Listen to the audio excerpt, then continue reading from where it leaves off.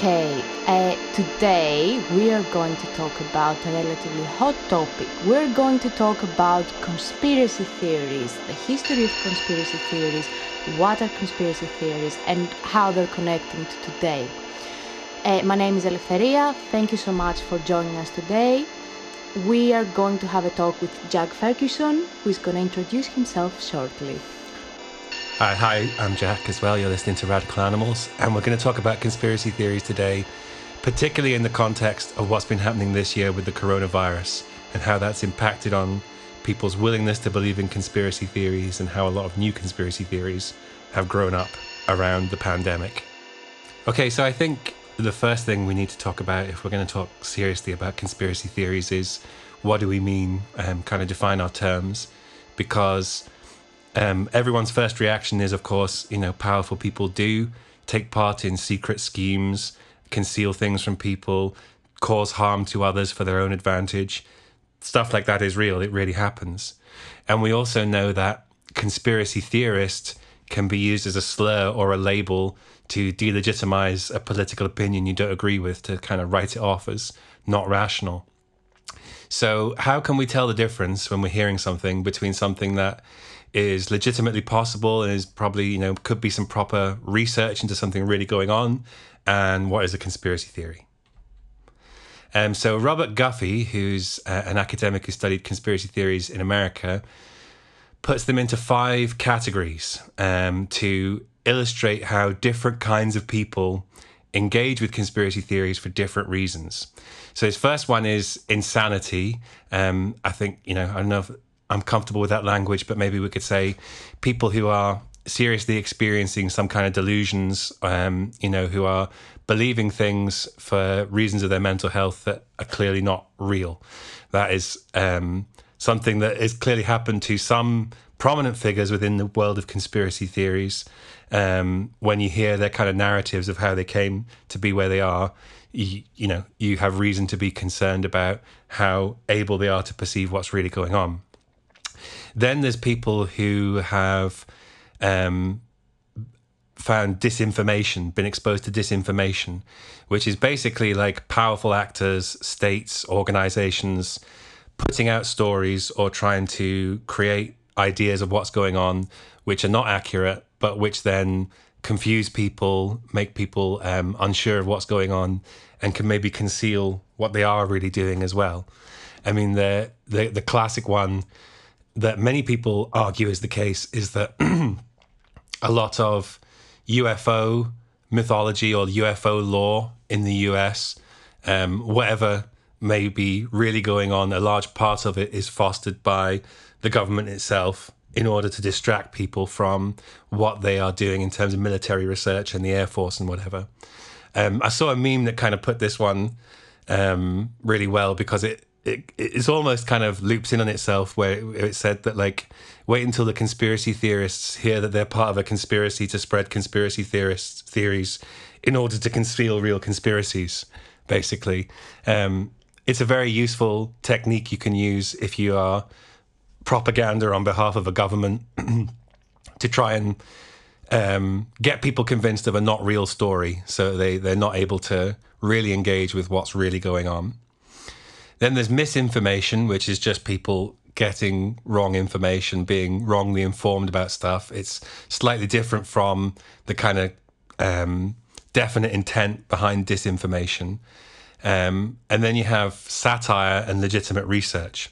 So satire, I think, a lot of people engage with conspiracy theories on a level that they don't take them fully seriously. And they're kind of doing it for fun. They think it's funny. They enjoy hearing the stories without taking them too seriously. Or particularly, they think it's funny to confuse other people and to enjoy themselves knowing it's not true, but to see other people fall for it. I think we've seen in the last few years, the massive, unprecedented and unbelievable growth of the belief that the Earth is flat and not a globe, which has spread to a degree and to people that, you would never have thought possible a few years ago. And I think a portion of that, certainly online, is people that don't seriously mean it, but they think it's very funny that flat Earth will grow to that degree. And they also think it's good if the idea of what's really going on is kind of broken down and people are confused and, you can't believe in a sort of consensus version of reality. You can do that by fostering all types of stories at once to keep people really confused about what's real. And the success of Flat Earth shows you that it doesn't even have to be, that conventionally a believable story. It can be something that seems totally wild. And then finally, you've got legitimate research, which is where we get into like journalists, academics, people really looking into what states, big corporations are doing, and try to find real secret plots, real things that are going on.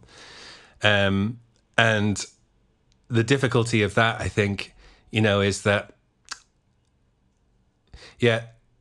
conspiracy theories, as we'll see in a moment, kind of thrive on an idea that there's one controlling overall evil and that you can really ascribe everything bad that's going on to whoever is behind the particular conspiracy story you believe. And I think one of the key differences with legitimate research is that it recognizes that the reasons things are going on are very complex. And while there are maybe people or organizations that are doing bad things, there's not one overall in control. And it's necessary to double check what you're doing, to check the accuracy of what you're saying, try and verify facts rather than just kind of create a story that you want to believe and then find the information and the facts and the evidence to fit that story. So from what I'm hearing about those 5 categories, it almost sounds that the origins of the conspiracy theories can be polar opposite. So you do have disinformation that it is intended to confuse the audience, but you also have satire, like the conspiracy about the Earth being flat, which is almost trolling, is trying to create a false narrative. Would you say that the origins of the conspiracy theory can be malicious or non-malicious? Yeah, I think that the origins of things, like there's diverse different people that start for different reasons or stories come about from different reasons. But I think what I'll come on to in a minute is when it's organized into, really like a movement, then there's usually some politics behind it. There's usually some politics behind the people that are really responsible for spreading those ideas, whether those politics are like immediately clear to everyone that gets involved in the movement, or they fully understand the implications or what the intentions are of people spreading that story, is a different matter. But I think there's people who truly believe in the stories that they're spreading. And then I think there's a lot of people involved in this world for really cynical reasons, like for really, they know that creating stories like this and emotionally working people up around them is a way to manipulate people and to control people, both politically, to get people towards your own political ideology, but also just to make money off people. Like if you go on any conspiracy theory website, the big prominent ones, they'll have down the side a whole suite of specifically tailored products, alternative health products, survivalist products, not to mention all the merchandise that spreads whatever message or story that you're buying into. And a lot of prominent conspiracy theory, celebrity kind of people that spread them are themselves, they have a financial interest in people believing these stories. It's also a way to exploit people, make them into a market. So it's almost like somebody creates a need and then they come and like cover this need by creating like products that people are going to consume in order to stay safe. Yeah, I think conspiracy theories definitely meet a need in people. I think they arise because the world is super, super confusing, and unexpected and unpredictable events do happen regularly that completely upend your sense of what's going to happen and what's possible. And that's got more frequent in recent years. And I think there's reasons that we could understand why that is, to do with like the economy and capitalism in crisis, the environment problems, long-standing historical social problems. But it takes quite a lot of work, to be able to get your head around that. It takes studying a few different things, and it's complicated. And so it's difficult, when access to education and access to useful media is not easy. You're trying to understand what's going on. Conspiracy theories reply to that need with a story, which is like a natural human way to react, to try and make sense of what's going on, is to try and create a narrative and work out who are the actors in this narrative. And it's much simpler to try and explain what's going on in the world in terms of there are a definite group of people with evil intentions who are behind all the bad stuff. The bad stuff is partly the result of bad people, but it's mostly kind of diffuse, long-term structural causes that work on people and put them in the position that they're in, and that there's no one overall superpower that is in charge of everything going on in the world and able to control the world to that degree. But it also, it rationalizes powerlessness. Like, experience of modern society is that, democracy's been hollowed out. Your ability to influence your life and make things better has been substantially removed. And if you're trying to explain why that is, it makes it a lot more copable with and emotionally able to be rationalized. If you can say, well, this is because of an overwhelming, almost unfightable power, which really has this much control over everything in the world, that they can completely confuse people about what's going on. They can direct the news and make up stuff that's false, and people will just believe it. I mean, if you think, like 9/11 being an inside job, the classic one, like how many thousands of people would have to be involved in that operation, and how many people now would still, going on 20 years later, have to be keeping that secret. Another meme I saw about this that I thought was put it quite accurately is they think that many people involved in conspiracy theories have never worked in any kind of project management, because they are based on an idea that, large organizations can execute operations of this nature with like absolute complete seamlessness and never being found out. When you work in any kind of large organization, you pretty realize that they don't work like that. So we looked there at the 5 categories that Robert Guffey has come up with for reasons why people might engage with conspiracy theories. We're talking today mainly not about ones that are legitimate research or real attempts to understand what the government's doing or what corporations are doing, but are really about false ideas that have come about in people's heads, or have been deliberately fostered there by other people for their own reasons. So if we take that's what we're classifying as conspiracy theories, false ideas, then there's another good kind of way of breaking them down, which comes from the Center for Climate Change Communication, who produced a little booklet called the Climate Change Handbook. And in there, they've got an acronym called CONSPIR, which basically each letter of it breaks down to illustrate a different aspect of conspiracy theories about false information, conspiracy theories that are kind of ideological rather than a serious attempt to understand what's going on. So if we look at each of those, the first one, C, is contradictory. And it's basically that many conspiracy theories contain all types of contradictory elements and things that don't seem to make sense added up to each other. But that doesn't distract people. Like that, in fact, just contributes to the overall sense of that there's something mysterious going on and that they need to get to the bottom of it. And if you are hearing a narrative that's alleging something about what's going on in the world where you think, well, that part doesn't make sense with that part, it's a good sign that maybe it's a conspiracy theory idea rather than a serious idea about what's really happening. Then you've got O, overriding suspicion. And that's basically the sense that you can't really trust any information that you suspect, comes from like a mainstream source. So nothing that's like academic journals, regular newspapers, stuff like that is really, that is the voice of the people behind the conspiracy.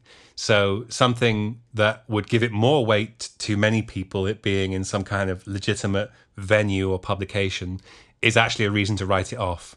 And the only place to look for information is in sources that will confirm the story that you're already committed to. Then we've got N for nefarious intent.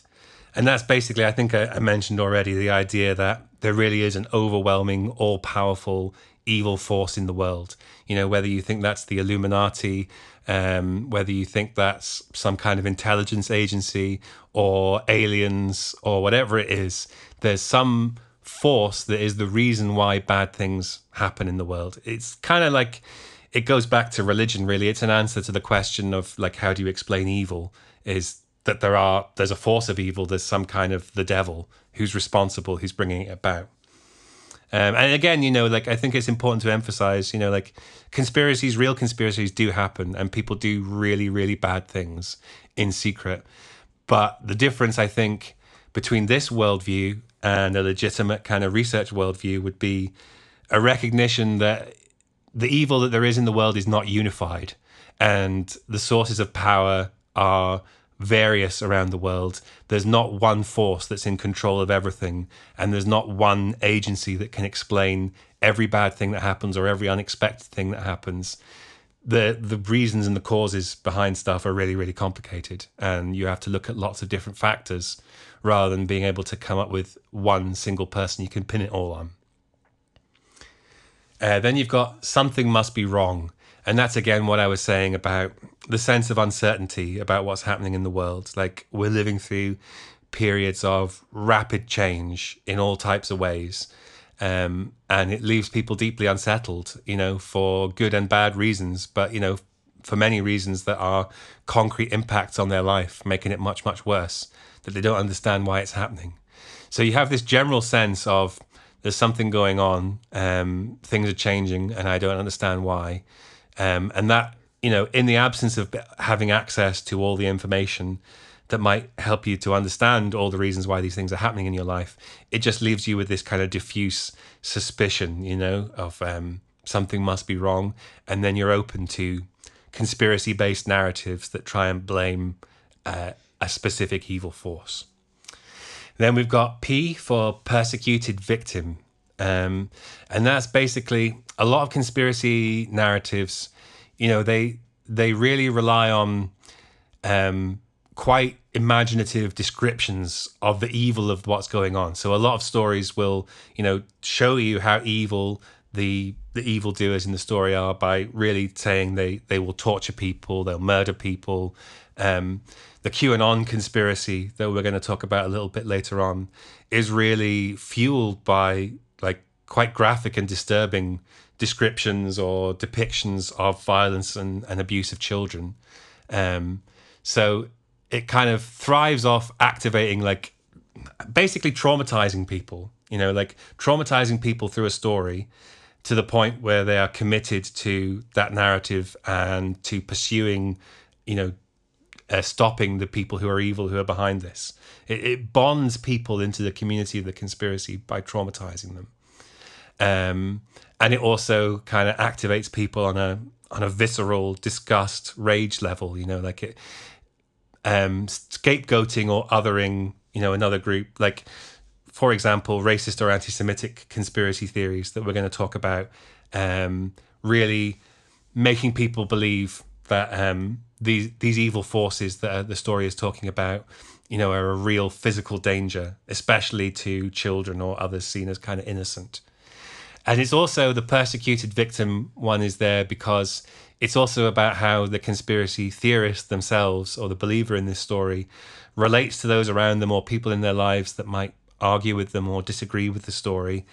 That then just becomes proof of, you know, kind of how powerful the conspiracy is. And it feeds their sense that they are some kind of special and unique person that has a special insight into what's going on, and that they're being persecuted by the conspiracy and by people around them as a result. I mean, I certainly know we'll talk at the end about kind of advice for people. If you are in that situation, you have someone in your life that you want to speak to about this. But what I learned from my own experience, you know, people in my life having problems with their mental health, or maybe they believe things that clearly are not real and you know are not real. And I've tried to argue with people about that, and it's really the wrong thing to do. Like, when someone's really committed to something seriously, that's quite a delusion. If you make yourself the person that's trying to debunk it, then you're going to put yourself at the center of their beliefs, because you are putting yourself forward as the person that's conflicting with how they understand about what's going on. So it has to be approached very carefully, because approaching people the wrong way will just feed this sense that they're being persecuted by evil forces. I is for immune to evidence. And that's basically similar to what I was saying about the total discrediting of, mainstream sources or whatever. It's basically any contradictory or anything you could put forward that's like, okay, well, here's a problem with your story, but what about this? That doesn't count. The only evidence that's ever consumed or is useful for a conspiracy theorist is evidence that confirms a story. And that's a really clear way you can tell the difference between someone that is building a conspiracy theory story and someone that's doing legitimate research about what's going on. Is a legitimate researcher will be open to the possibility that they're wrong, will be open to the possibility that, what they thought at the start is not what actually is going on. Basically, they'll take account of all the evidence that they come across. So it's a completely different approach to the type of research and the type of information you take on. If you're trying to build a conspiracy story, then anything that contradicts it is just put to the side. It doesn't matter. You discount it. And then the last one is R for reinterpreting randomness. And that goes again, to what I was saying about unexpected things happen all the time. The coronavirus kind of came on everyone seemingly almost overnight. It was in a state of a week or two that we started talking about the need to lock down, and then it was happening. Or the assassination of John F. Kennedy, whatever the accuracy behind that, many people found it impossible to believe that one person would be responsible for such an important historical event. So the fact is, things do happen that are unpredictable and that are just the result of completely unexpected things in the world. But if you're a conspiracy theorist and you believe that the world is controlled by an all-powerful, evil controlling force, then it's not really possible for things to just happen by accident. There are no accidents. Everything that happens that seems odd or hard to explain is further evidence. This is the people that we already know are behind everything. They're behind this as well. And I mean, today we're talking about these things particularly in the context of the coronavirus. The coronavirus is, the best example you could ever want of this. Basically, that such an unexpected and confusing thing has affected the whole world in such a short period of time. It's to be expected that many people can't understand that and need to explain it with stories. What are really the stages for somebody to end up believing and defending a conspiracy theory? I guess for many people, the internet is the only source for finding answers. However, how does somebody end up engaging in conspiratory thinking? Well, I think, like I said, people come up with these things spontaneously, and there's a lot of events that you look. I mean, again, the assassination of President Kennedy, I keep thinking you're going to see the assassination of Jeffrey Epstein.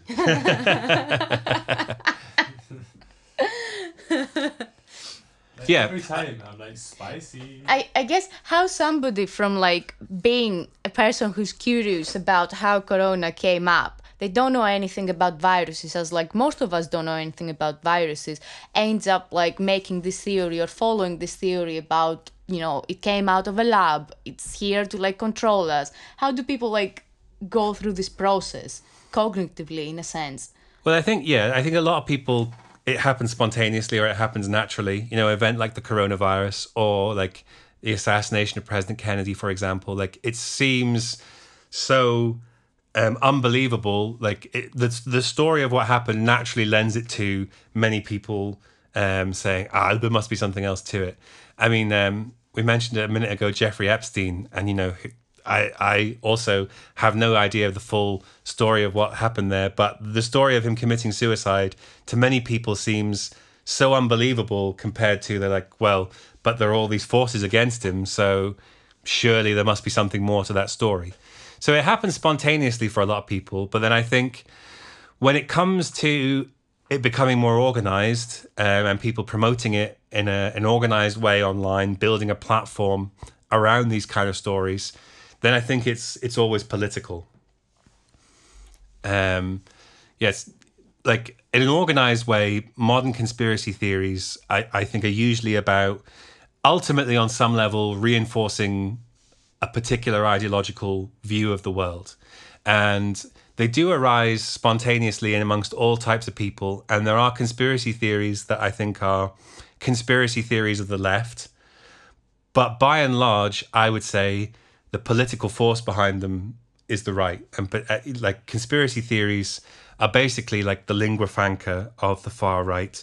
They provide an alternative for people who don't want to use kind of class analysis, social science, left-wing kind of ways of analyzing the world, to go, okay, how can we find out who are the other scapegoated groups that we're going to make responsible? And I think, like, many people indeed, you know, will come to things kind of spontaneously or because of their own suspicions and because of natural suspicion that does arise in people, rightly, because of indeed all the real things that happen, the things that are really concealed from us, the things that we found out that were kept secret for many years, stuff like that. But when they encounter something that's really getting them organized and trying to create a big detailed narrative about, okay, these are the evil forces that are responsible, then there's usually somebody behind that, you know, with their own motivations, which, as I said again, are about moving people, manipulating people towards their position, you know, either for politically to get them into their ideology and or also to make money out of them, to financially or whatever other way exploit them. Yeah, so I would always, you know, make a distinction, I guess, between people engaging with conspiracy theories kind of on an entry level or because they're confused and looking for answers, and, you know, the people that really make a career out of being a conspiracy theorist, the people that build platforms, the people that produce conspiracy theory media on a large scale. Usually, I think, by and large, that is something that relates to right-wing politics. And when you see kind of conspiracy ideas on the left, again, I'm not saying there's none and that left-wing people are incapable of falling into these same kind of traps of thinking and kind of cognitive biases. But often you see that right-wing conspiracy ideas or right-wing tropes and stories, they're ways to kind of get away into left-wing people. And I think that's something that's happening right now around the coronavirus and QAnon. Like, so many people in my life, everyone I've spoken to about this tells me a story about someone who they're shocked is part of QAnon. Like, is someone close to them in their life who they never thought would be part of a movement like this, and generally, you know, has quite a sound outlook on the world and generally are quite progressive, good people who want to do the right thing, who have been drawn in by this story. And again, it kind of does that, you know, by hitting people in places where it will traumatize them, in places that disturb them. And I think many people are attracted towards these kind of stories because they have experienced abuse, harm, you know, like mistreatment at the hands of authority figures, the state, schools, you know, institutions, things like that. And so it naturally kind of leaves them with the not unsensible assumption that, you know, large institutions, powerful forces are out to do harm to people.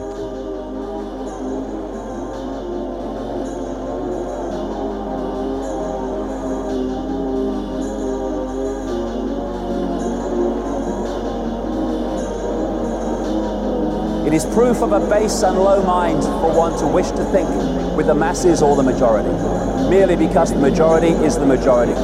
Truth does not change because it is or is not believed by a majority of the people.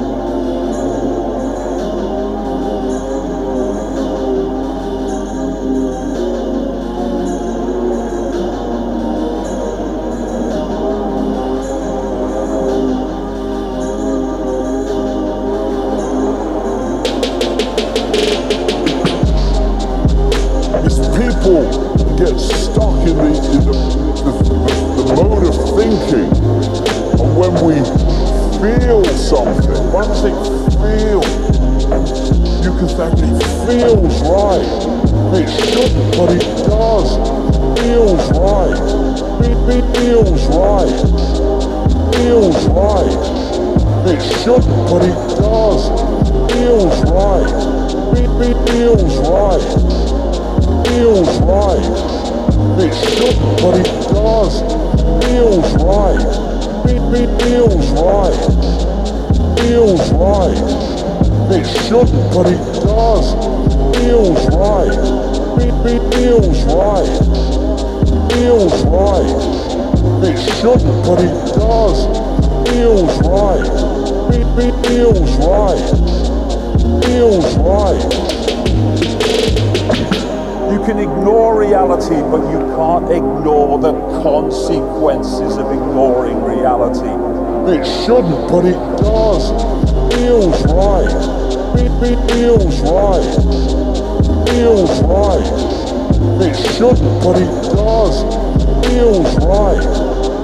Feels right. Feels right. It shouldn't, but it does. Feels right. Feels right. Feels right. It shouldn't, but it does. Feels right. Feels right. Feels right. It shouldn't, but it does. Feels right. Feels right. Feels right. It shouldn't, but it does. Feels right. Feels right. Feels right. It shouldn't, but it does. The truth, for being correct, for being you. Never apologize for being correct or being years ahead of your time. If you're right and you know it, speak your mind, speak your mind. Even if you are in a minority of one, the truth is still the truth.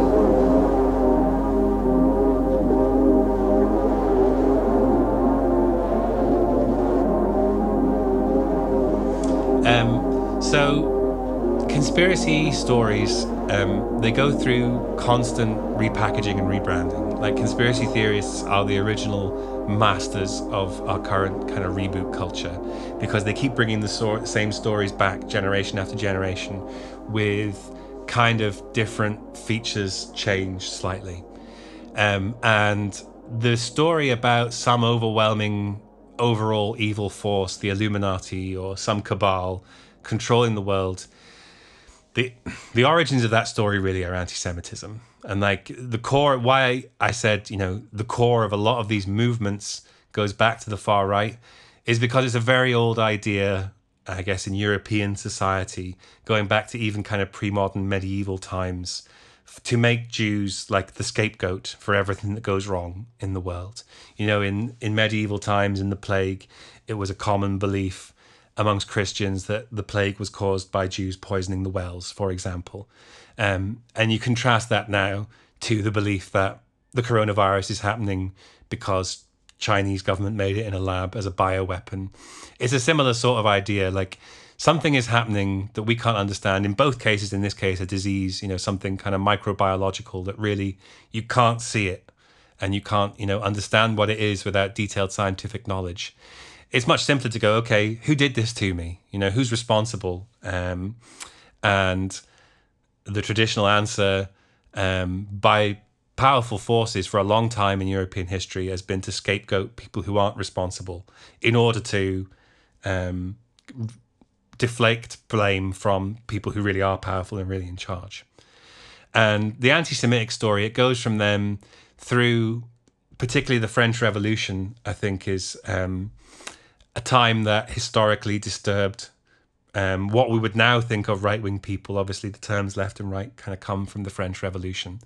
But people who were against the French Revolution and were disturbed that the old regime was kind of being destroyed in Europe after that, they couldn't, they weren't part of the story that explained that in terms of this is good, this is progress, this is people rising up because of oppression or things like that. So they had to think, again, who's responsible, who has done this? And that's the kind of origins of ideas about the Illuminati, or some kind of hidden force politically directing the world, so that all political events are actually part of some kind of secret plan to move the world to some kind of state where those people have utter and total control. And, the Illuminati, I'm using that term now because many people know that from common conspiracy theories now. But in the middle of the 20th century, world Jewry, Judeo-Bolshevism, like these terms were used for the same thing, At the turn of the 20th century, there's a forged document that was made up by the Russian secret police to stigmatize Jews and to blame Jews for everything going on in the world, called the Protocols of the Elders of Zion, where it kind of depicts fantastical images of Jewish people ruling the world and directing everything that happens, and also being responsible again for horrible abuse of children for their own sadistic reasons and to enhance their own power, which is a story we've seen again and is very much being pushed right now. And it's less easy to talk in those terms directly about Jews or other kind of racialized others in the modern world, or it has been for the last few years, certainly since the Second World War. So conspiracy theories have rebranded, and they've recast the same kind of basic villain. They've given them a different face, a kind of sci-fi face, or a different kind of historical name, rebranded them as like aliens or interdimensional lizards. But far-right people who engage with these stories and who spread these stories, to them it's kind of a dog whistle. Like, they know who they mean. And if you can kind of confuse people and draw people in who might not be open to that message straight away, but you start with a story about something else that isn't Jews or a group of people, then again, you can many people will engage with these kind of stories. And when you say, look, at the core of this is anti-Semitism, they'll be like, what? I don't understand. We don't talk about Jews. I don't have any problem with Jews. But they don't understand that the story is an old story that's been perpetuated for people by a reason and is being spread now by people for a reason. And it's, again, the far-right alternative to explaining the world in terms of capitalism, classes, social science is to go, there's a group of people. It's the other races. It's the bad races that are responsible for all the problems. And so that's why I think anti-Semitism is absolutely core to understanding all these stories in all their shapes and forms, going back to medieval times. It's a long, long tradition in Europe to be like, we don't understand, and European descended societies around the world, to go, we don't understand what's going on.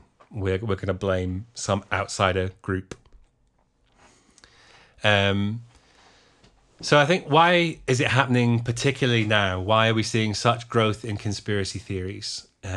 Obviously, this year, there's the context of the coronavirus, but I think even before then, we were seeing, pretty unprecedented growth in belief in things that before would have been considered really marginal and would have been really a minority of people that believe them. The long campaign of anti-vaccination conspiracy theories, even before this pandemic, had already had a serious impact on how many people were willing to take part in vaccinations, leading to outbreaks of preventable diseases in countries like the US, in developed countries where there was no reason why it should be happening, other than that people had suspicion of the medical system that was trying to vaccinate them against it.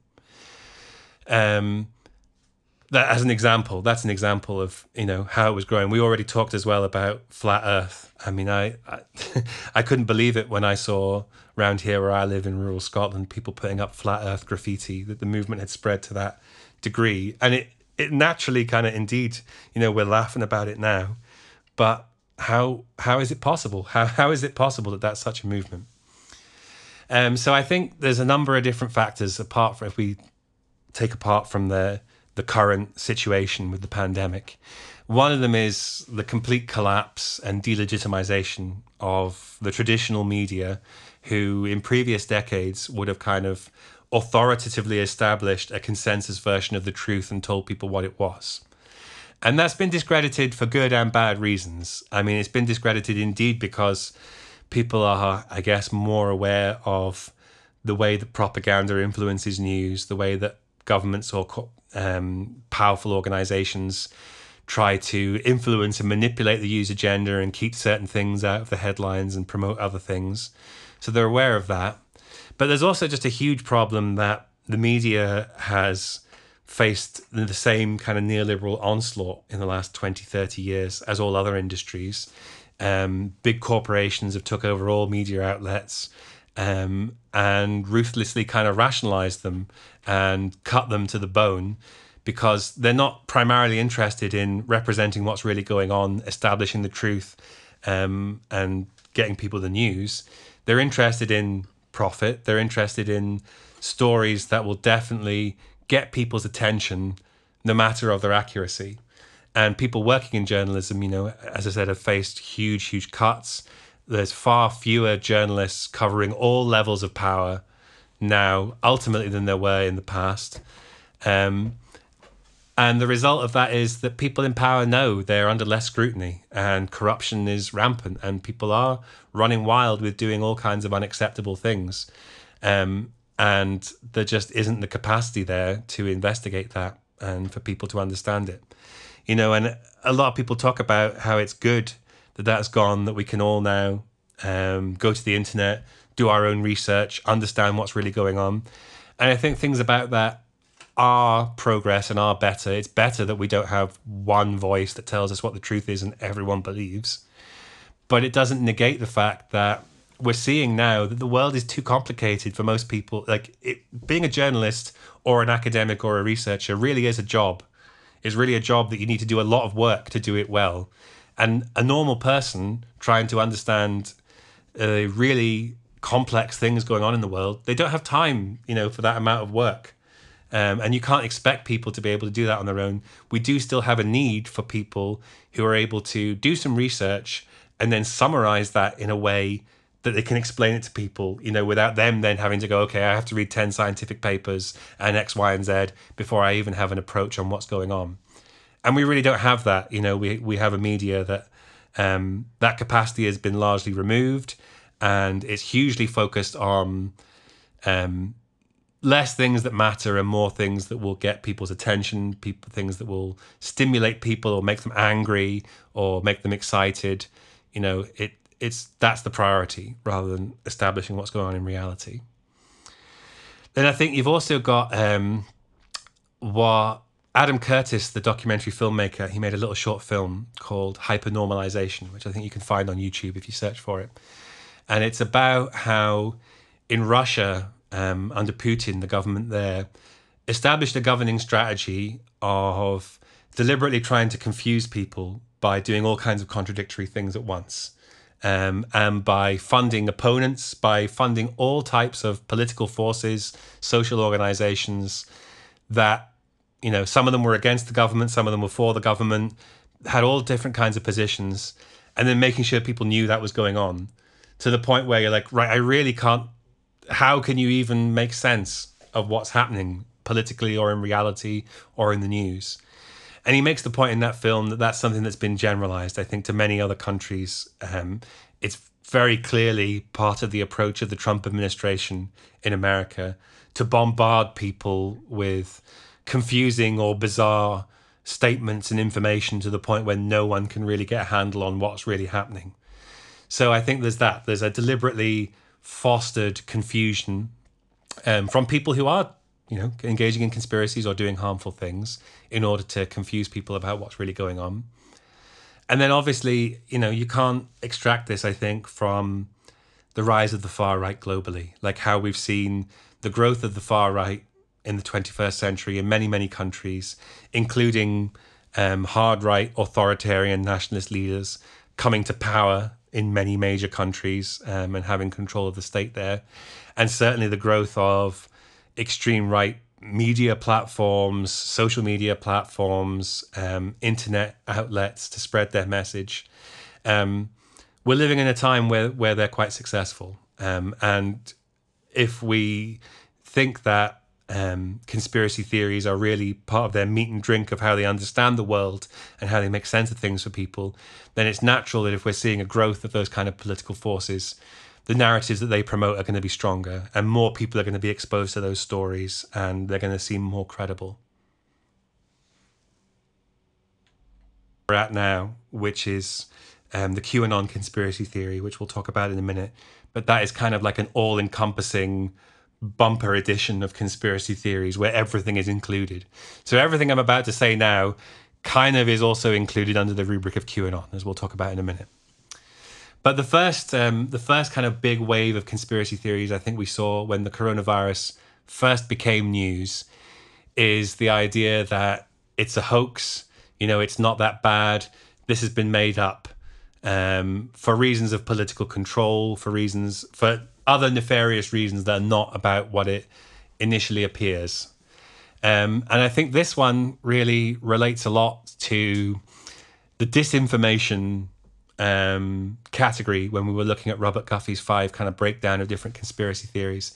Because there's a lot in this one that I think has to do with the position of right-wing governments, and certainly to do just with the position of businesses, you know, employers, people who stood to lose money out of the pandemic, is many of those reacted to this situation with they didn't want to have lockdowns. They didn't want to shut down the economy. They really didn't want to interrupt making money and accumulation, you know, for one day, never mind the amount of time it has actually taken this year.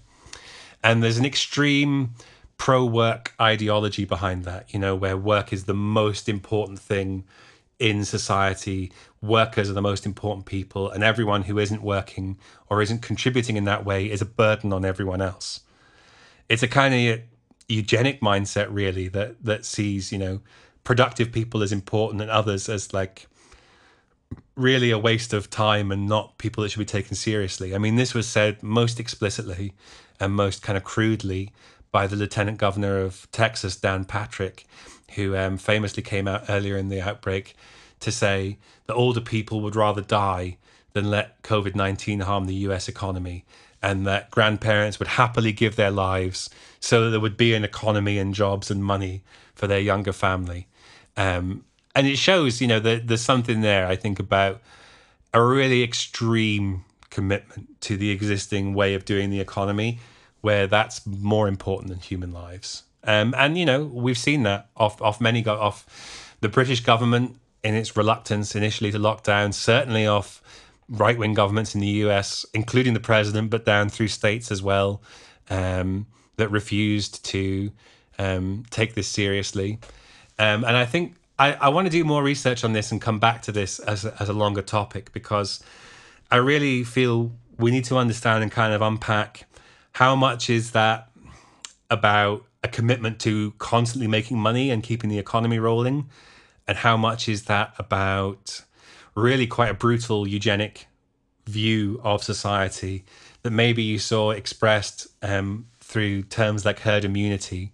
You know, the idea that what is better is to just let the virus rip throughout society, and then those that survive will be immune. You know, implicit in that is a discounting of the people who will not make it. You know, it's like the people who will die are a legitimate price to pay for our economy. And so it's a delegitimizing of anyone who is more vulnerable, who's more likely to be seriously impacted by COVID-19. And, you know, unsurprisingly, that's often a lot of groups that these political forces don't like, whether that's disabled people, people with long-term health conditions who are unable to work, who are unable to, in their view, contribute economically. Also, we've seen the disproportionate impact, you know, on poorer people, and especially on racialized minorities. Black people, Native American people in the US had a hugely disproportionate impact from COVID-19. And I don't think that the far right is too unhappy about that, you know? So, yeah, where the line lies between those two, I think needs a bit more research from us. That is actually a really good point, Jack. I feel that at the beginning of the outbreak, the British government stressed out how important it was to keep the economy going. They insisted on herd immunity from the virus so the economy would run uninterrupted. Their initial hesitation to shut down the economy came against the reality, which actually forced them to implement the lockdown and put people on the furlough job retention scheme. This was, of course, a forced move caused by the mounting death toll and the threat of hospital intensive care units being overwhelmed. The furlough scheme was something opposite to the normal character of the welfare system, which has a long history rewarding those so-called deserving. Dating back to the Victorian era, people in Britain were reduced to those who were worthy of the support of the state and those who were not. This is very well reflected into the benefit system with the DWP slogan, making work pay. Even though many workers were put in it, there were loopholes that excluded freelance workers, artists, etc. Now, into the lockdown, again, we see that there is a clear division of the working people who would work securely and those who would have to work in the front line, go to work with no clear safety guidance and no introduction of the PPE equipment, which came way later. Now, as we enter the new reality where the furlough scheme is winding down, we see the dichotomy of those deserving and undeserving of state support is coming back. People who are frontline workers like bus drivers, carers, supermarket workers are not necessarily able to work from home, while office workers and managerial staff are able to better protect themselves by remote working. One would argue that working the front line is necessary due to the nature of the job. However, we can see that those people are more affected by an outbreak while their efforts have not been recognized financially with wage rises and guidelines that set the workers as priority. Instead, it seems more and more that safety is a solely personal responsibility where workers need to be alert and protect themselves.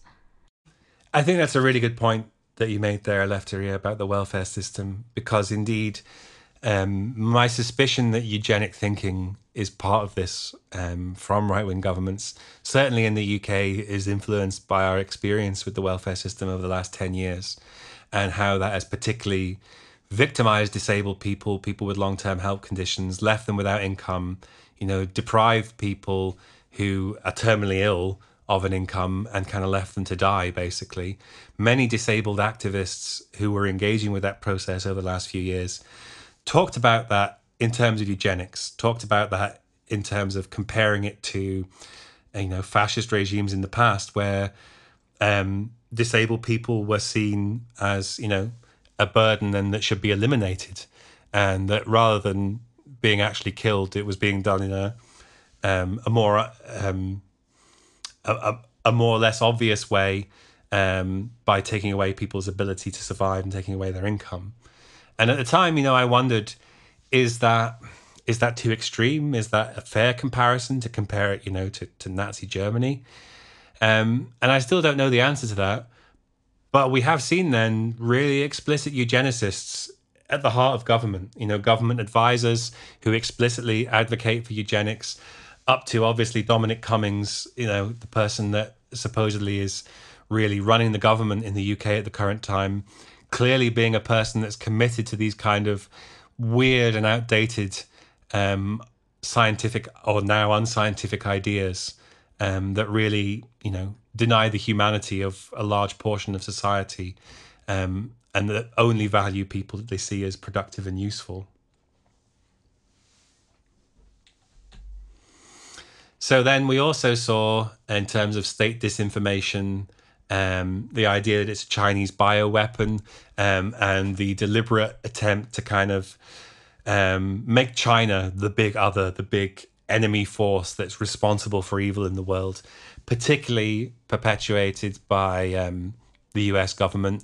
We famously had the images from Donald Trump's press briefing where he had the script telling him to call the virus the coronavirus, and he crossed that out himself to write in Chinese virus.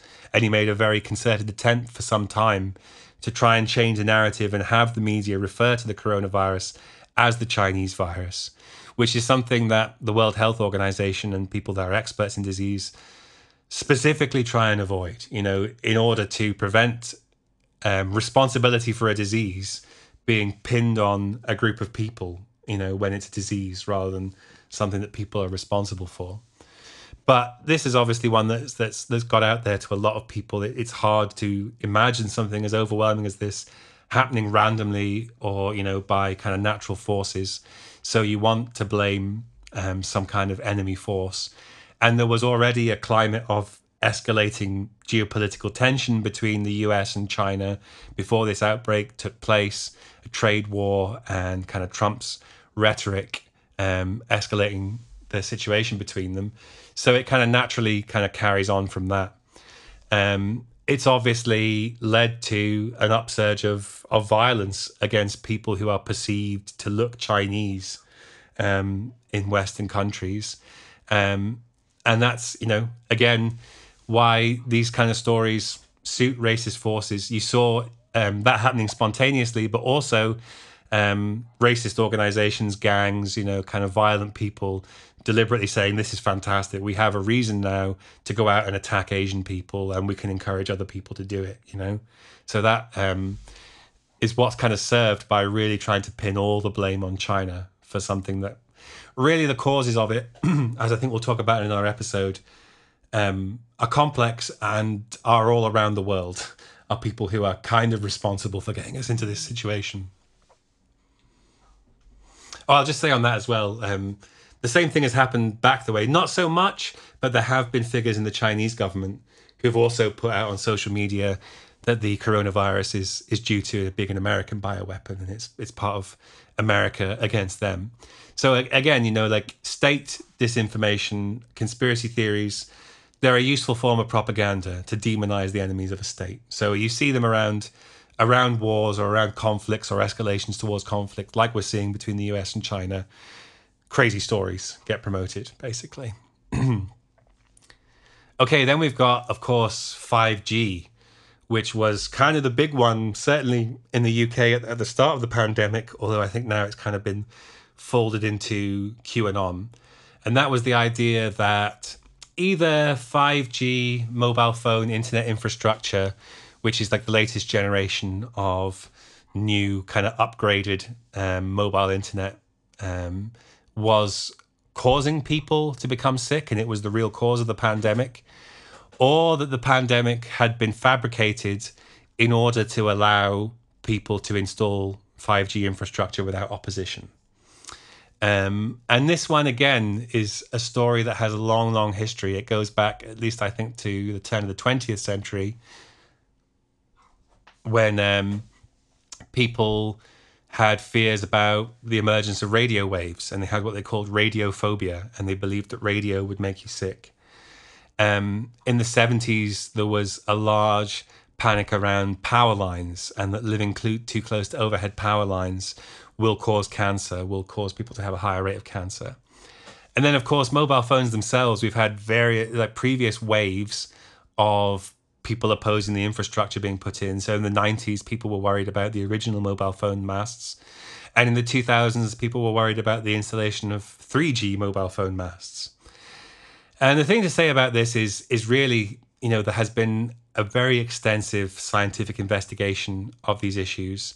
And while you might have other reasons why you might not want there to be constant infrastructure or constant connectedness to the internet everywhere in the world, the idea that they're really actively causing a lot of harm to people's health, that the evidence hasn't been found for it, and again, if you imagine how big a conspiracy that would be to conceal that many people are getting cancer because of the ubiquity of mobile phone infrastructure everywhere, that would take a lot of people to conceal that.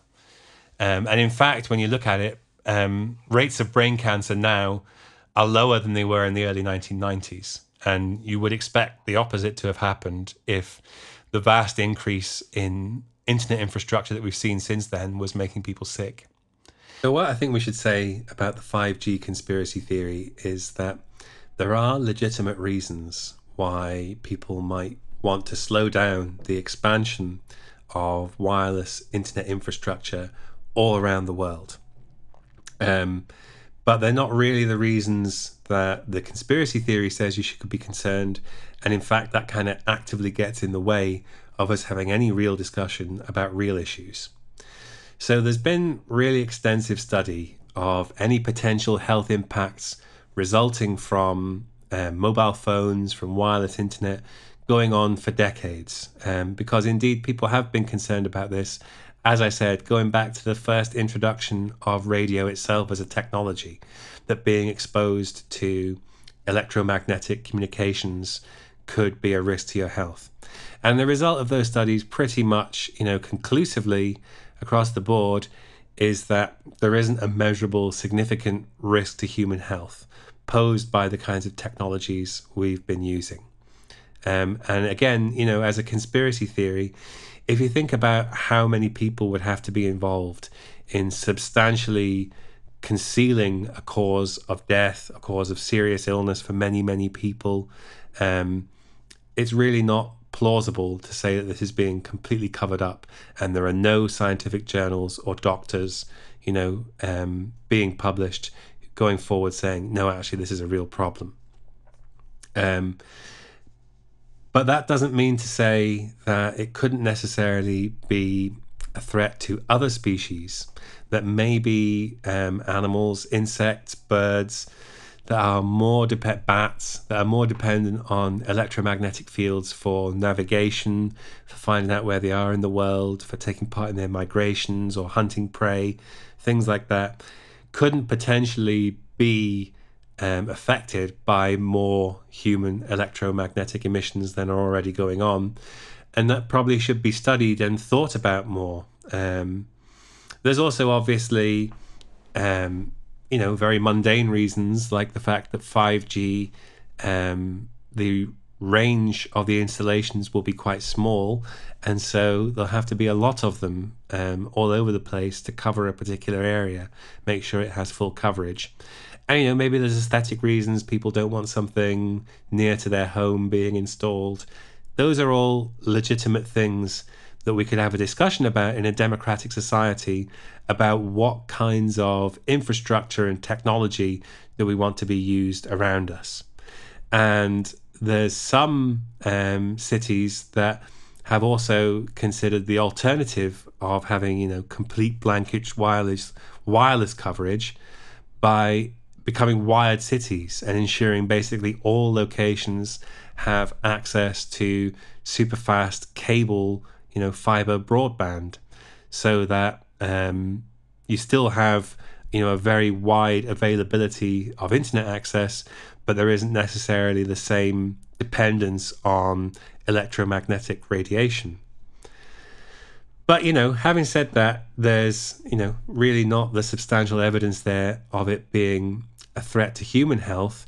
And these kind of wider discussions are really being drowned out and taken over by people who are misinformed, people who are unaware of the very long history of scientific investigation of any potential threats there might be to their health because of this kind of technology. And also being organized by a lot of people who are not engaging in it with good faith, people who've got a financial interest, people who want to sell you 5G shielding for your clothes or your house, people who are basically creating a threat and then posing themselves as the solution to that threat that they themselves have created. And that, in that way, I think it's quite similar to the discussion we're going to come on to in a minute about conspiracies about child abuse, elite child abuse, which really create very elaborate and implausible fantasies of extreme harm coming to people and that being covered up on a huge, wide scale that really comes to overshadow the real problems that we face.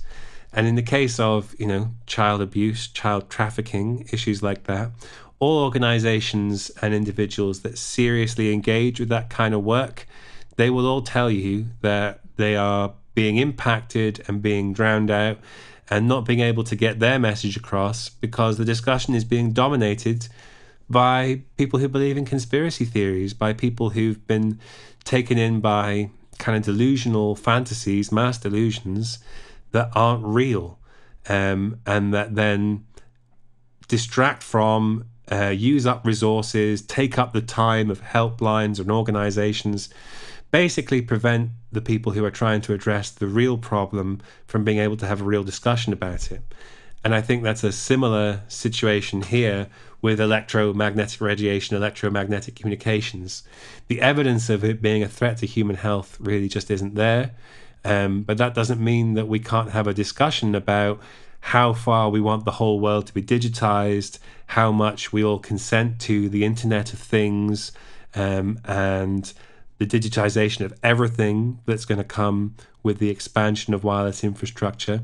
Those are all things we could talk about, but instead we're getting distracted by completely fantastical nonsense.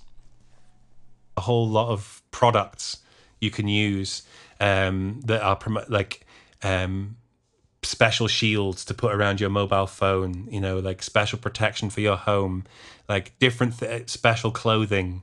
Like a lot of the people promoting this are peddlers of alternative health products, which they say can protect you from this supposed threat. So, it's again a way of exploiting people. You create a threat in people's mind, and then you being the person that's put that there, you're in the position to say, I have the solution, and it's only 30 quid. Buy it online. It's kind of the perfect advertisement. Yeah, absolutely. I mean, it's how much of advertising works when you think about it. It's the same principle applied in an extreme way. Make people afraid that they have some need, that they have some threat to them or something that needs a product to solve it. And then you are the one to provide that solution once you've proved to them there's a problem. But I mean, the most extreme thing that came out of this that we saw earlier this year was people attacking mobile phone infrastructure because this story had spread and they believed that these 5G masts were being put up and made people sick. And so there were over 30 attacks in the UK alone. There were more in Europe as well on mobile phone masts, installations, telecommunications installations, and on staff, on people out putting in and repairing internet infrastructure, which when you think about it, like in the conditions of lockdown, it's not an exaggeration to say the internet could literally be life-saving for people. It really, really matters that people have connection to information while they're stuck in their home. And this was something that was really, really dangerous to be doing. And it really is unacceptable when you think about people who are going out to ensure that infrastructure was there for the rest of us and risking infection, putting themselves on the line and doing it, then being spat on in one case, and, having to deal with installations that have been burnt out. So I think in other circumstances, I'm not saying we should do this, but in other circumstances, a different group of people doing similar stuff would be called terrorists. We would refer to this as some kind of like low-level insurgency of something going on. But it kind of flew under the radar and wasn't seen in that way because I guess the people doing it weren't a commonly scapegoated group or a group that powerful people in society were actually out to get, despite what they believed themselves. Then we've got everything that's happened about opposition to masks and opposition to vaccinations. The anti-vaccination movement was obviously something that has been there for a long time. In its modern incarnation, it kind of goes back to the 80s when there was a discredited scientific paper that linked the measles, mumps, rubella vaccine to autism, which has been completely debunked since, but is a powerful idea that's still out there. But both of these things are things with a really long historical kind of pedigree. Again, they're stories that have been reboosted and repackaged. Opposition to vaccinations goes back, really to when they first started. There were people that refused to get vaccinations. When the first smallpox vaccinations were brought in, it carried a small risk of being infected with smallpox. And people in the cities who faced a far greater risk of dying from smallpox, making contact with infected people, were very willing to be vaccinated and to get to take that risk. And people that lived in the countryside and were less willing, were less likely to encounter smallpox, were like, well, why should I take a risk for other people? And vaccines now are far, far safer than that. So there's less that kind of legitimate level of concern. But I think the same thing is kind of at the root of it is people are really, and certainly now after kind of decades of neoliberalism and the destruction of collective kind of ways of living, people really see things in a really individualist way. And they really struggle to conceive of the idea of, I have to do something as a responsibility to everyone else. We all have a collective responsibility to do something together. And that feels like an infringement of your freedom, being told what to do. And the same thing, happened with masks in the past as well. In the 1918 flu pandemic, you had then the Anti-Mask League in the US, which was a group which protested against being forced to wear masks. Again, because they felt like, why should they have to do something that they were not comfortable with? At that time, there was a big issue with it interfering with people being able to smoke when they didn't think they would get sick. I'll take my chance. Why can't I just take my chance? I'm not scared. And I think it also goes there to something about masculinity and being able to perform, being not scared, being unintimidated by life. And there's a lot of ways that people perform masculinity by engaging in dangerous, kind of life-threatening things, extreme sports or whatever. And I think for some people, putting on a mask or doing something to protect themselves from the coronavirus really feels like an admission of fear, feels like an admission of not being manly enough to get out and tough it out and not caring,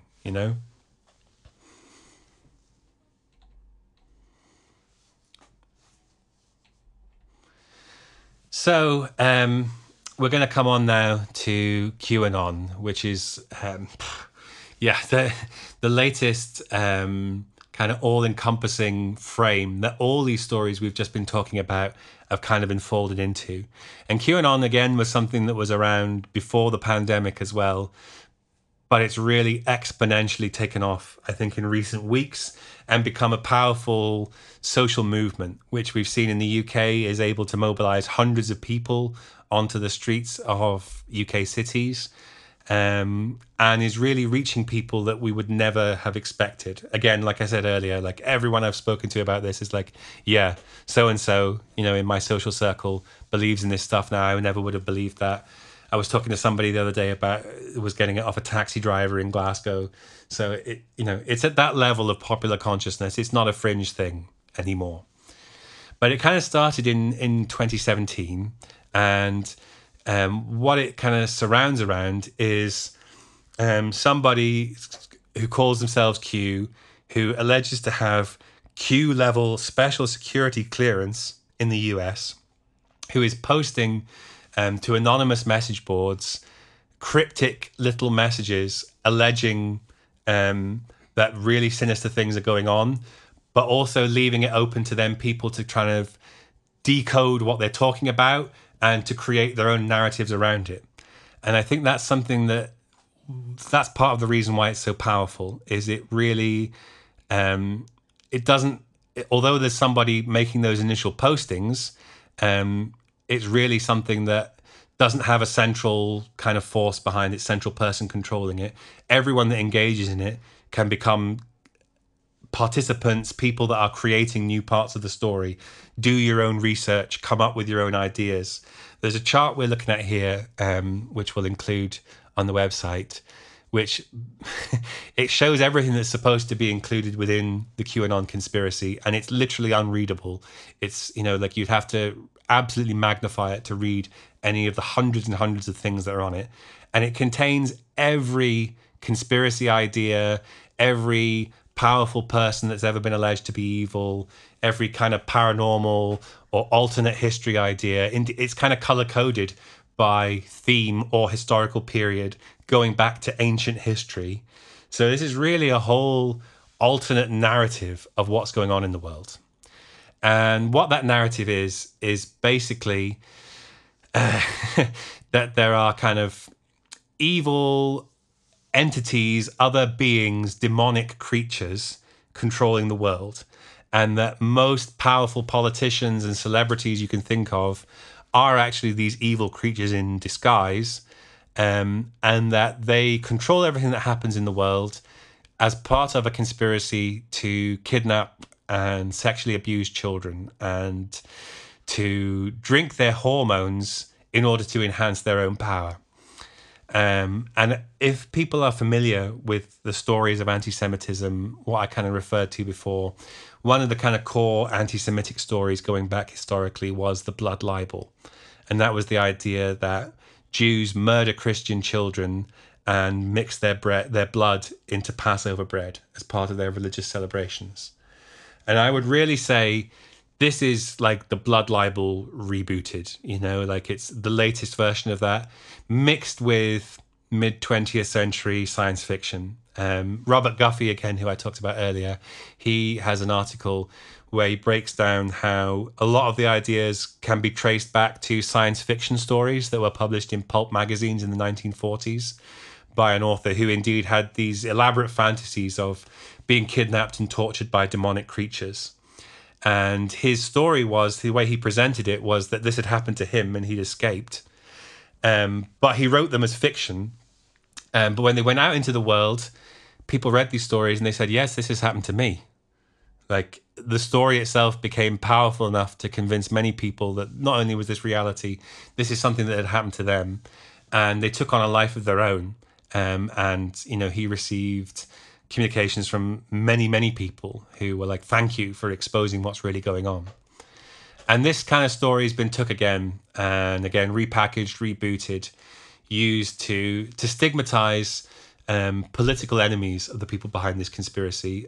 To understand who those political enemies are, the core of the story is that Donald Trump is some kind of heroic secret agent, special force, who is the only one in power in public life who's working to expose this conspiracy, this powerful elite, and that everything he does, everything he says and everything he does can be interpreted in that context, and that he's some kind of secret hero waiting to save the world.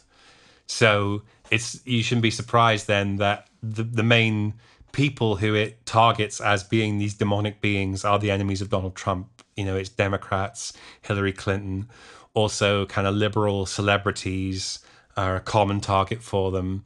And I think that points to this one again is the people behind it are really, really cynical. And it's definitely been a clearly politically motivated operation to support Donald Trump. And the way it's grown and the extent it's grown to, I think we can't predict at this stage what impact it's going to have on the presidential election and how many people believing this is going to maybe influence whether he's re-elected or not. Certainly, there are many candidates standing for elected office in the US who support QAnon, one of whom in Georgia, who's got through the primary to be the Republican candidate in a district that's very likely to elect her, so is likely to be a QAnon supporting congressperson come the election. And I think it's spread, it's something that's took very much advantage of the mechanics of the internet, and something I think that understands how social media algorithms work and also understand how gamification and game mechanics work. Because I've seen a few people analyze QAnon who work in immersive alternate reality games is what they design, and they recognize this as something that uses the same techniques. In particular, they talk about the way that the Q figure puts these anonymous posts out there at an irregular interval, so you never know quite when they're coming, and they're little tidbits of information that people have to work on themselves, and compares them basically to the rewards you get in a game, getting gold, leveling up. Like, the addictive mechanism of having an irregular reward that you can't predict when it's going to come means that if you don't know when you're going to get the thing you want out of engaging in that experience, you're going to keep doing it all day because you don't want to miss the time you might win. You want to be online the time that the conspiracy drop comes through. So it's really an addictive process that people engage with it on a small scale, and then the mechanics of the internet, recommendations, algorithms will push them towards more and more of this content. And that's also supported by the fact that there's huge amounts of bots, and like not real social media accounts constantly retweeting and pushing attention towards these stories so that they rank higher in algorithms, so that they look more significant to Google, and so that they get recommended to more people.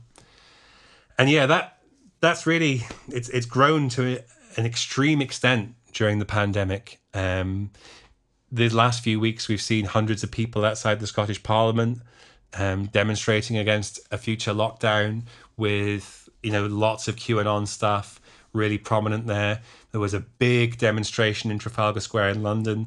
There was also a crowd outside Buckingham Palace chanting paedophiles about Prince Andrew and his involvement with Jeffrey Epstein, which, again, indeed, I think Prince Andrew should face justice for the things that it seems like he's done.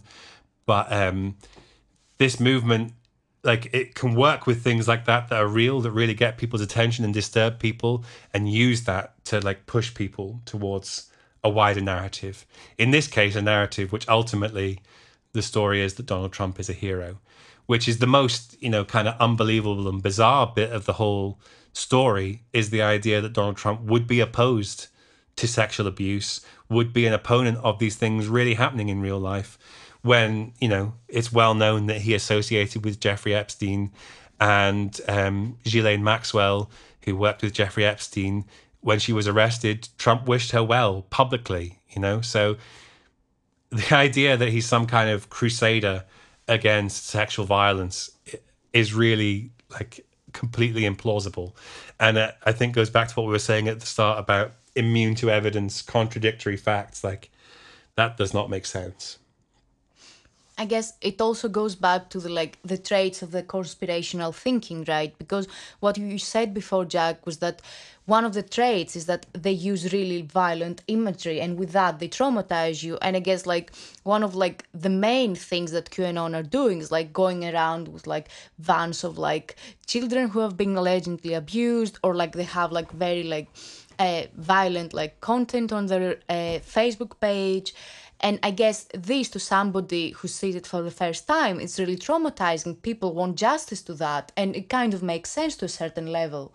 Absolutely, 100%. I think this is the clearest example you could see of that dynamic, of people being exposed to the most horrific material. I would also say, I'm not a psychologist, but there's something psychologically there about producing this kind of material and constantly sharing it. That, is it fair to say that everyone that engages in this is coming from a place of pure disgust, or doesn't have conflicted feelings? In some ways, it actually becomes a legitimate way where you can consume this kind of material and you can look at these kind of stories and then say, well, I'm looking at it because I'm horrified and I don't want to like it, So I think indeed it's about traumatizing people, but I think there's also this supposed crusade to stop abuse of children. I think it absolutely does the opposite, and that's the thing that's most damaging about it, I think, is that all organizations and people seriously engaged in the work of trying to prevent child abuse say that this is massively harmful. This is massively detracted from what they're really trying to do, because all of their helplines, all of their outlets are completely overwhelmed with people talking QAnon false nonsense. Save the Children, the charity in the UK, their social media presence currently is being drowned out by the fact that Save the Children is a QAnon slogan. So they're a long-established, large organization that does real work to support children, being completely drowned out by people falsely claiming to be helping children. And again, there's all types of cynical operators within that, people printing T-shirts that say Save the Children, and people will buy that and think that they're in some way contributing to helping someone. And you're not. You're making profit for a QAnon merchandiser. It's completely cynical. And I think it's being clearly done to influence things politically in the US and around the world towards the far right. So we want to finish this discussion today by trying to give some advice to people who know anybody who's going through this process at the moment. People who are looking at the internet, they're looking for answers, and they're going through this conspiratory thinking. So Jack, what are your suggestions for somebody who might know somebody close to them or an acquaintance, and they're starting having this chat, they're starting talking about this QAnon or maybe another line of conspiracy theory? What would you say is the most effective way to talk to this person? I mean, I think it's very difficult.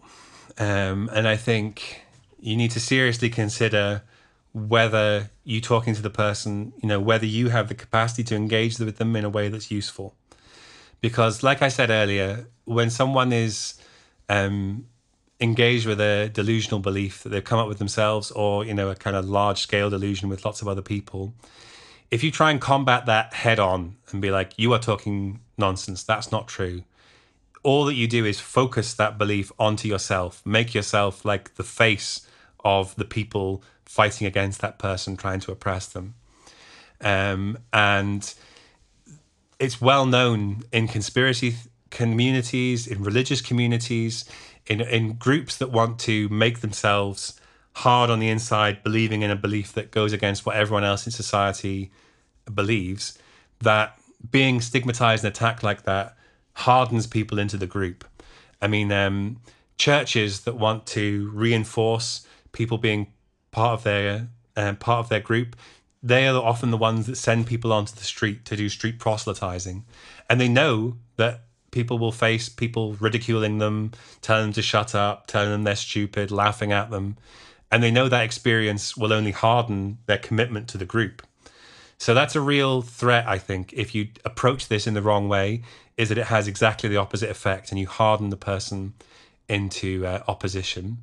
And, you know, it's a reality that this is really negatively impacting relationships, thousands of relationships and people's families, and causing people to have to cut each other off, which is really, really painful and a sad thing. And I would only advise trying to fight it, you know, if it's someone that you really feel like you have the possibility of a connection with, someone you have some history with, someone you really care about. So if you were going to approach it, what I'd say, the stages I'd say, like, first of all, indeed, by the time you're talking to someone who's heavily engaged, it's too late, you know? So a lot of the work you can do to try and prevent this spreading is preventative medicine. And that's kind of, instead of debunking, like, pre-bunk yourself. Like, educate yourself about conspiracy and far-right tropes, anti-Semitic ideas and common images that they put about, and learn about the stuff we were talking about at the start, about how you can tell the difference between a conspiracy theory story and a legitimate piece of research into what's really going on. So make yourself aware and less susceptible. And the more people that do that, the more indeed we will build up some kind of herd immunity to being overly affected by conspiracy theories. But if you are trying to approach someone that's really committed to this, then I'd suggest doing it with a lot of caution, and only under the basis that you know that you have the emotional energy and time and resources within yourself to really be empathetic and to be gentle and to try and meet them where they're at. So, you know, the first thing to do is to try and establish common ground. And that could be, if you're trying to do it directly around what you're actually talking about, agreeing on, you know, things are wrong in the world. There's clearly some bad stuff going on. I don't really understand why that is. Why do you think it is? Why do I think it is? And gently trying to move in that direction. Or it could also just be, you know, trying to remind someone of your shared history and your relationship and why it is you care about them by talking about happy memories, things outside of the whole conspiracy theory frame, to try and keep that connection with them and to stop them being distanced from you the more they harden into an extreme belief. But if you can establish that initial rapport, then think about how you can gently start to question the narratives that they're part of. And, you know, a good way to do that is to ask people about where they heard things, what their sources are, and to say, oh, could you show that to me? And then try and gently say, you know, do we think this website is a legitimate website? Do you think this is a useful source of information? Here's why I'm a bit suspicious about it, you know, and try and basically portray it as you are also engaging in a spirit of, I'm trying to find out what's going on. I'm willing to do research. I'm willing to be convinced. And that, you know, you're open to being convinced by the person you're speaking to. You're engaging in good faith with their arguments. But indeed, you know, keeping that up and not losing your cool and not snapping and saying, this is totally wrong, you know, this is nonsense, you're mad, is very, very difficult for most people to do. I know that I struggle to have that kind of resource in arguing with people to keep that level of empathy up. So I think it's important to know when to give up, you know, and when it's not worth even trying, when indeed your efforts will be counterproductive. And there's not really much that can be said about that on an individual level. When someone's that far gone, there's not much you can do to help them. So indeed, ultimately, the best things we can do is educating ourselves and pre-bunking, like I said, but basically building up alternative social forces, like different kinds of communities, spaces where people can come together or be part of something that are not the conspiracy community. So, building community organizations, being involved in the community, building trade unions, social movements, campaigns, any kind of environment that's going to draw people in, where they're going to be exposed to useful factual information and education about what's really going on in the world. Like, I think a lot of people that are interested in this show are going to be involved in projects or things like that. And that's ultimately the best thing we can do, is that on an individual level, it's very difficult to help people. And so the best thing we can do is try and act preventatively and build up our immunity and the strength of society, that we're not taken in by people that are trying to trick us, people that are trying to exploit us or manipulate us, and that people have outlets to try and get a handle on what's really going on. Thanks so much for joining Radical Animals. Check the description for links for some resources about how to approach conspiracy thinkers.